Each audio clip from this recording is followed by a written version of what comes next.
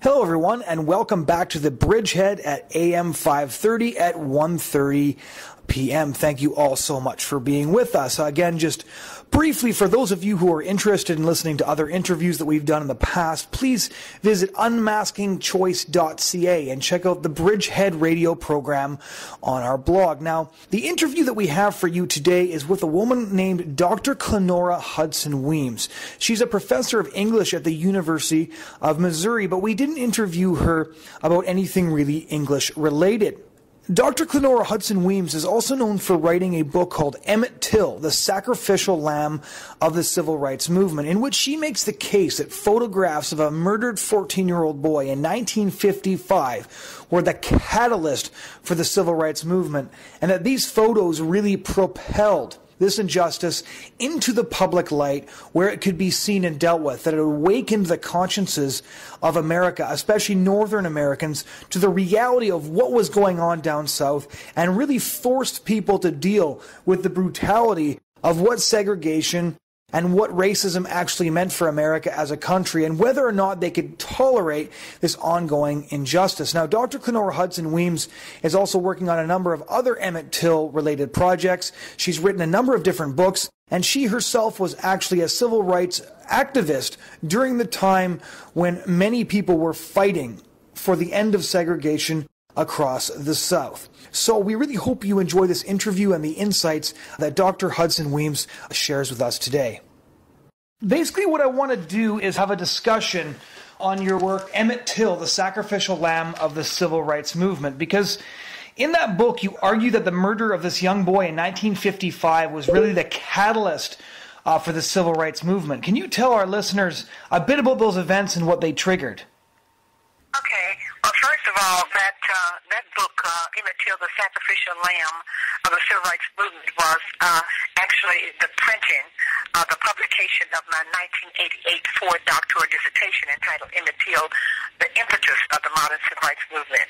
That's 28 years ago that we started. 88 was the dissertation. But actually, I argued with the University of Iowa that Rosa Parks' heroic stance, December 1, 1955, in refusing to relinquish her bus seat to a white man in Montgomery, Alabama, as the catalyst of the movement, actually came 3 months and 3 days after Emmett Till was brutally lynched in 1955. That actually catapulted us into the movement, because people were very, very, just shocked and incensed by the brutal lynching of this 14-year-old kid for simply whistling at a white woman, and felt that basically it was an abominable act, and if we could not, protect our children, our future generations, we had nothing to live for.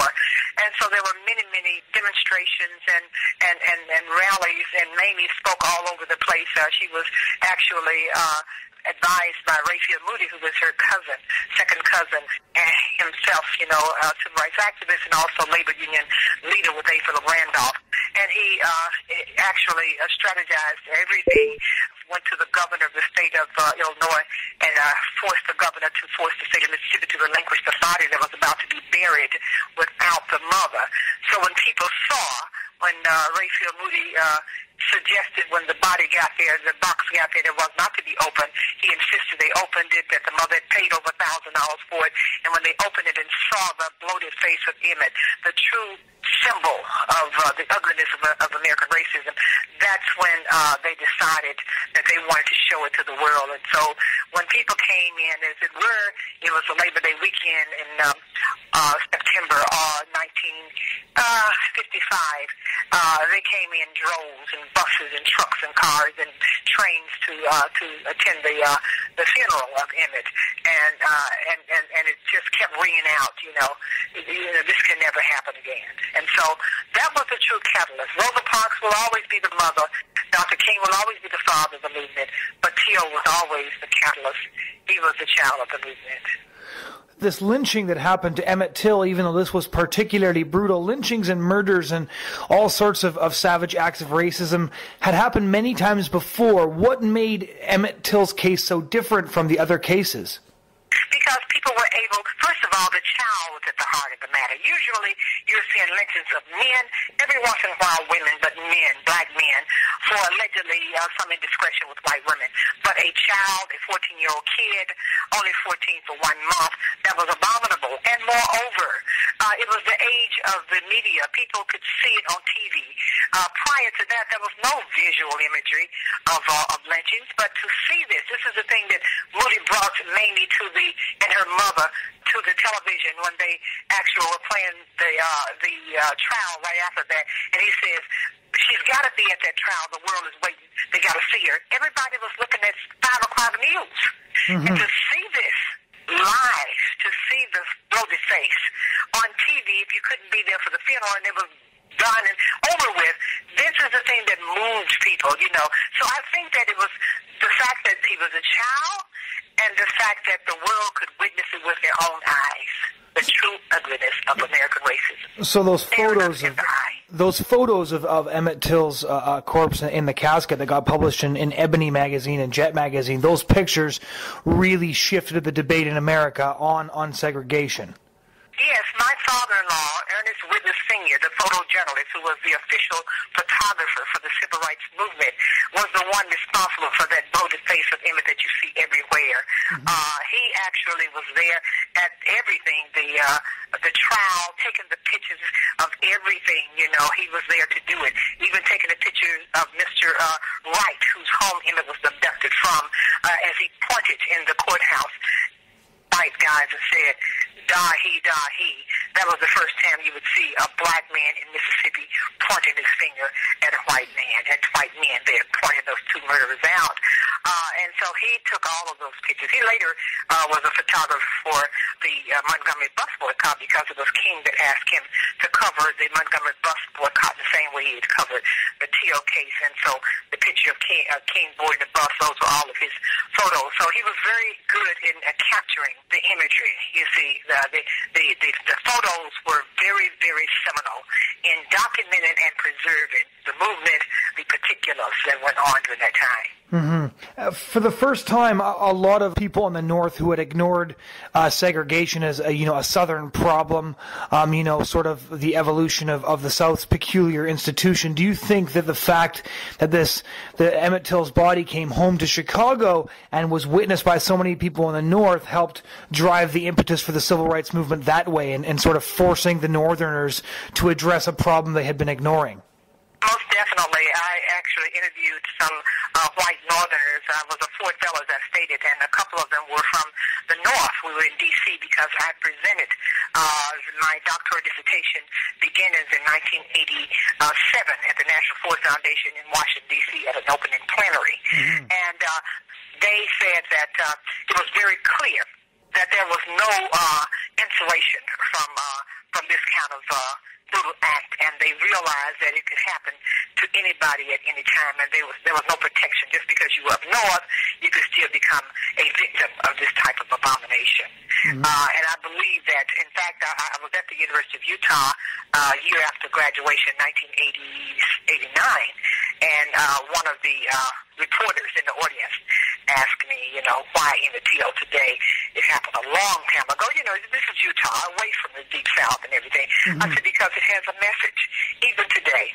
It has a message that racism is not a benign phenomenon. Right. It's malignant. It's toxic, and it kills.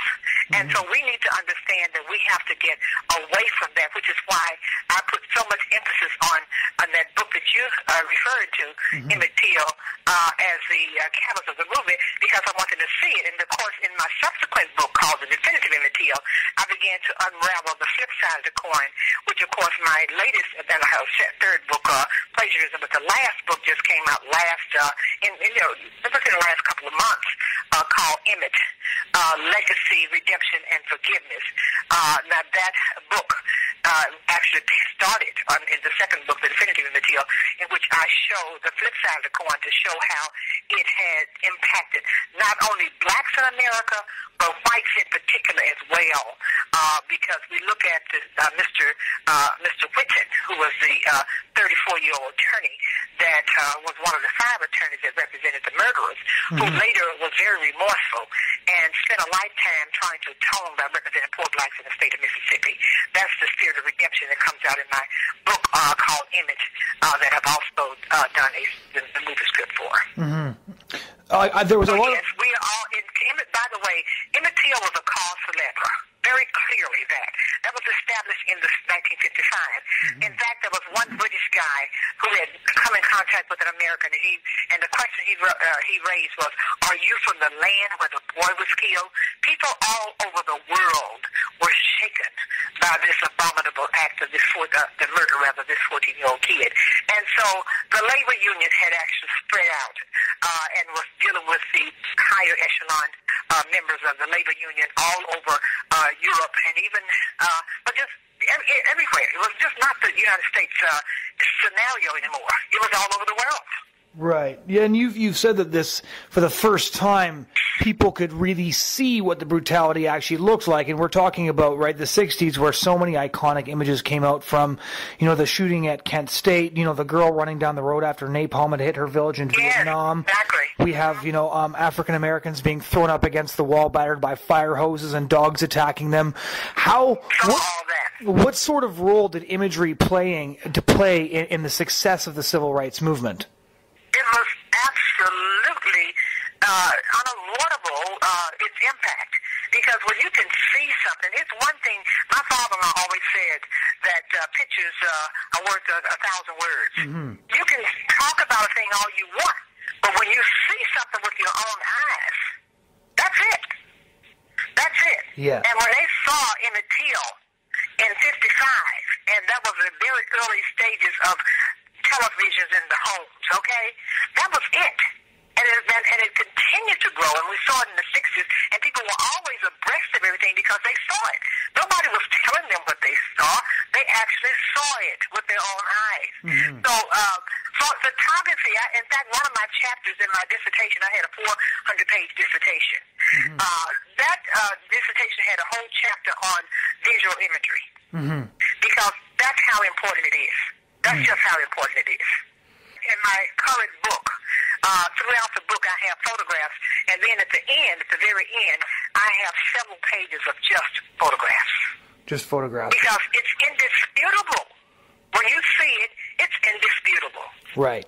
And one of the things that some authors have pointed out, yourself included, is just that the imagery coming out of the South, not just with Emmett Till, but with the reaction to the Freedom Riders and the reaction to the marches, was that it highlighted the barbarism of those in opposition and really showed to people in the North that what was happening could not be ignored, and that racism, as you put it, is not something benign, but it's something malignant.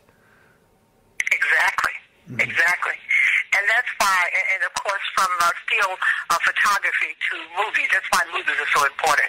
Mm-hmm. And it's so important that we have accurate movies, not just documentaries, but what I've set out to do with the novel that has become, I did the script for it as well, because I want to actually show people what I want them to get from it.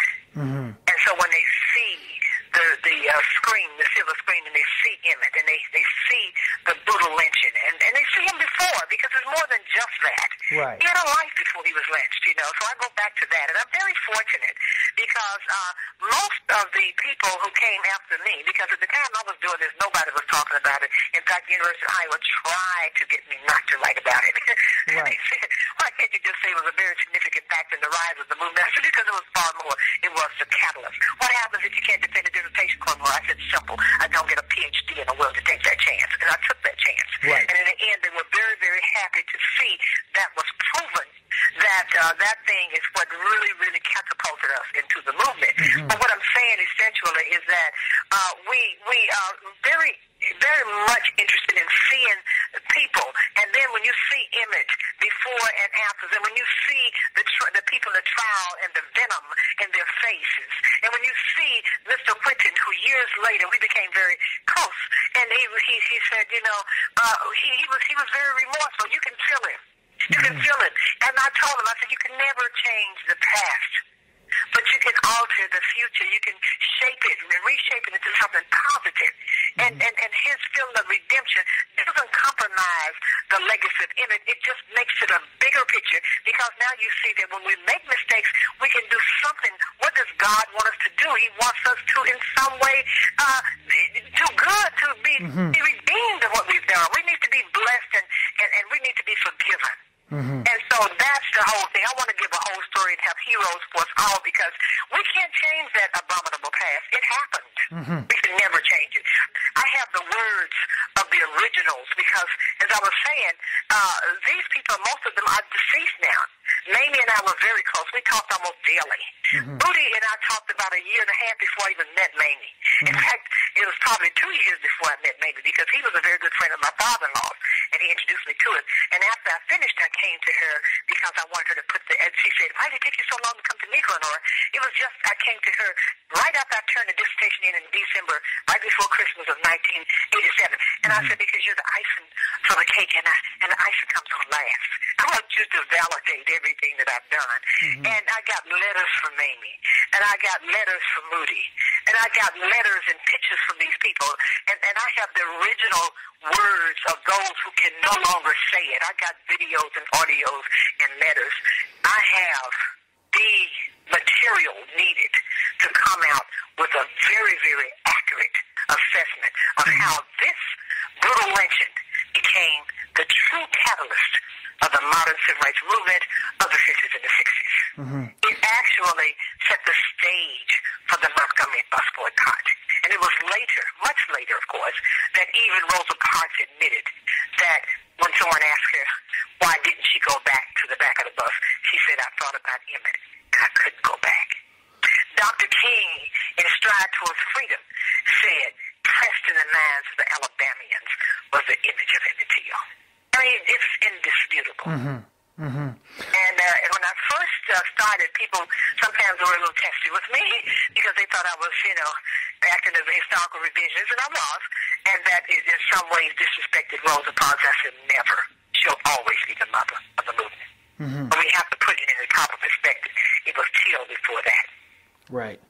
Did Mamie Till ever tell you personally what helped her make the decision to have an open casket funeral, that open casket funeral that did change so much? Well, actually, Moody, when the body, he'd gone to the governor, because he was an activist, and he was also a political figure. He had gone to, he was a leader like April Randolph of the labor union, and so he went to the governor, and he was able to get that body. He said, he's a resident of the state of Illinois. We need to get that body back here. But they sealed that casket, that box, and said, "Do not open." And they thought no one would open it, because they didn't want the world to see that. That's the visual image and the power of it. They didn't want anybody to see it. But when the body got there, Moody said, "You got to open that box. You got to see what's in it. It could be dirt in it." That mother paid over $1,000 for it. You got to open that box. When they opened that box, there it was, in living colors. And that's when Moody said, somebody, everybody's got to see this. And Mamie said, "I want the world to see what they did to my child." It was decided in that funeral home that they would have an open casket.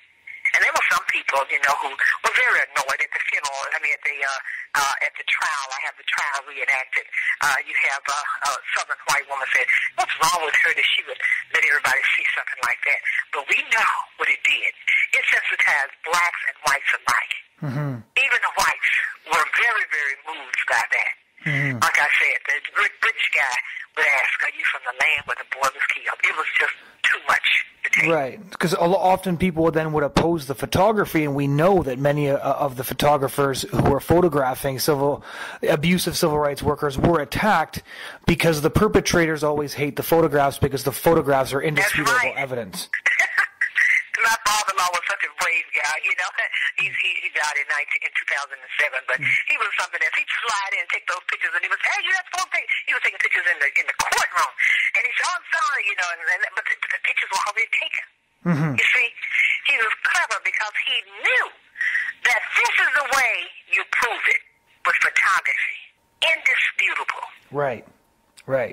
What sort of experiences then, just on a bit of a personal note now, to introduce our readers a little bit more to you and your work, what sort of personal experiences, what sort of personal connection do you have to the civil rights movement? Well, I was an activist as a student. I got my I got my bachelor's in 1987 from Lemoyne College in Memphis. Mm-hmm. Memphis was sort of like the gateway to freedom, to Chicago and all that. So we had it was like the civil rights hub.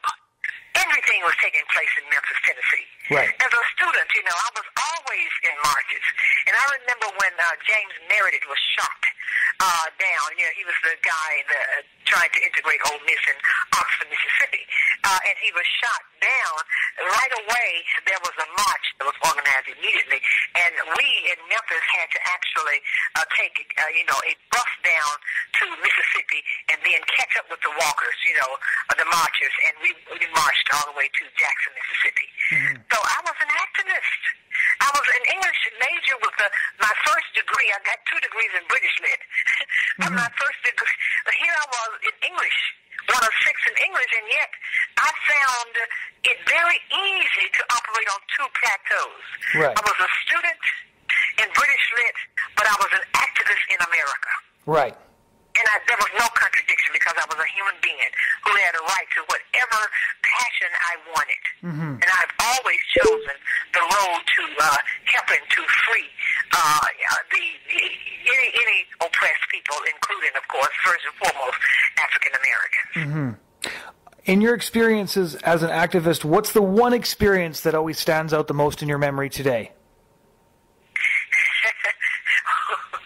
This might sound real silly, but, I remember my mother, she would come down when I first got ready to take a march, she would say, "Oh, no, please, not in Mississippi." My mother's from Oxford, Mississippi. Mm-hmm. I said, I must go.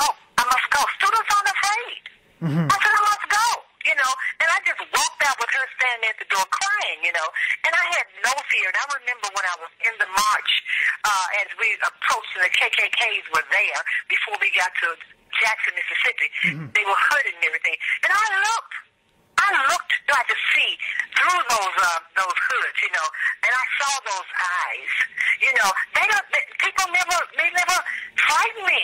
I was like any student. I was not afraid. I was a brave warrior who believed in the right thing. And I was actually, it was like, some energy just went through my body as we got closer and closer to Jackson, and as we approached the KKKs. I'm like, no. We're standing up erect against their hate. Somebody's got to stand up. Mm-hmm. I remember in one of my books, another book on African womanism, I was quoting these children in South Africa who had died in the fight against apartheid. Mm-hmm. And there were hundreds of children, and the bodies were decomposed. You couldn't even distinguish the kids, and so that's when one of the mothers said the national liberation of the black South African is a prerequisite for our own emancipation, freedom as a worker, as a woman and a worker.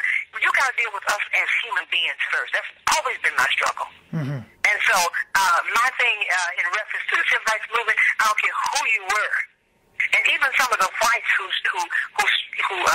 gave their lives. You were talking about the lady from Kent State. She had, I think she was the mother of 3 kids, about 30-something years old, was shot in the face when she got to Mississippi, when they saw her joining the marches and everything. She was in her car, Mm-hmm. I'm always for anybody who will stand up without fear.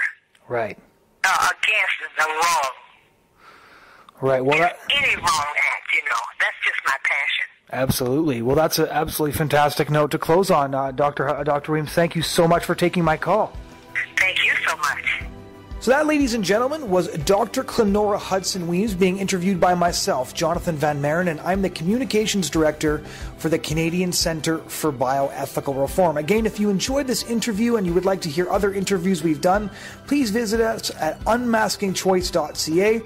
We look forward to having you join us again next week, and we hope you all have a great weekend.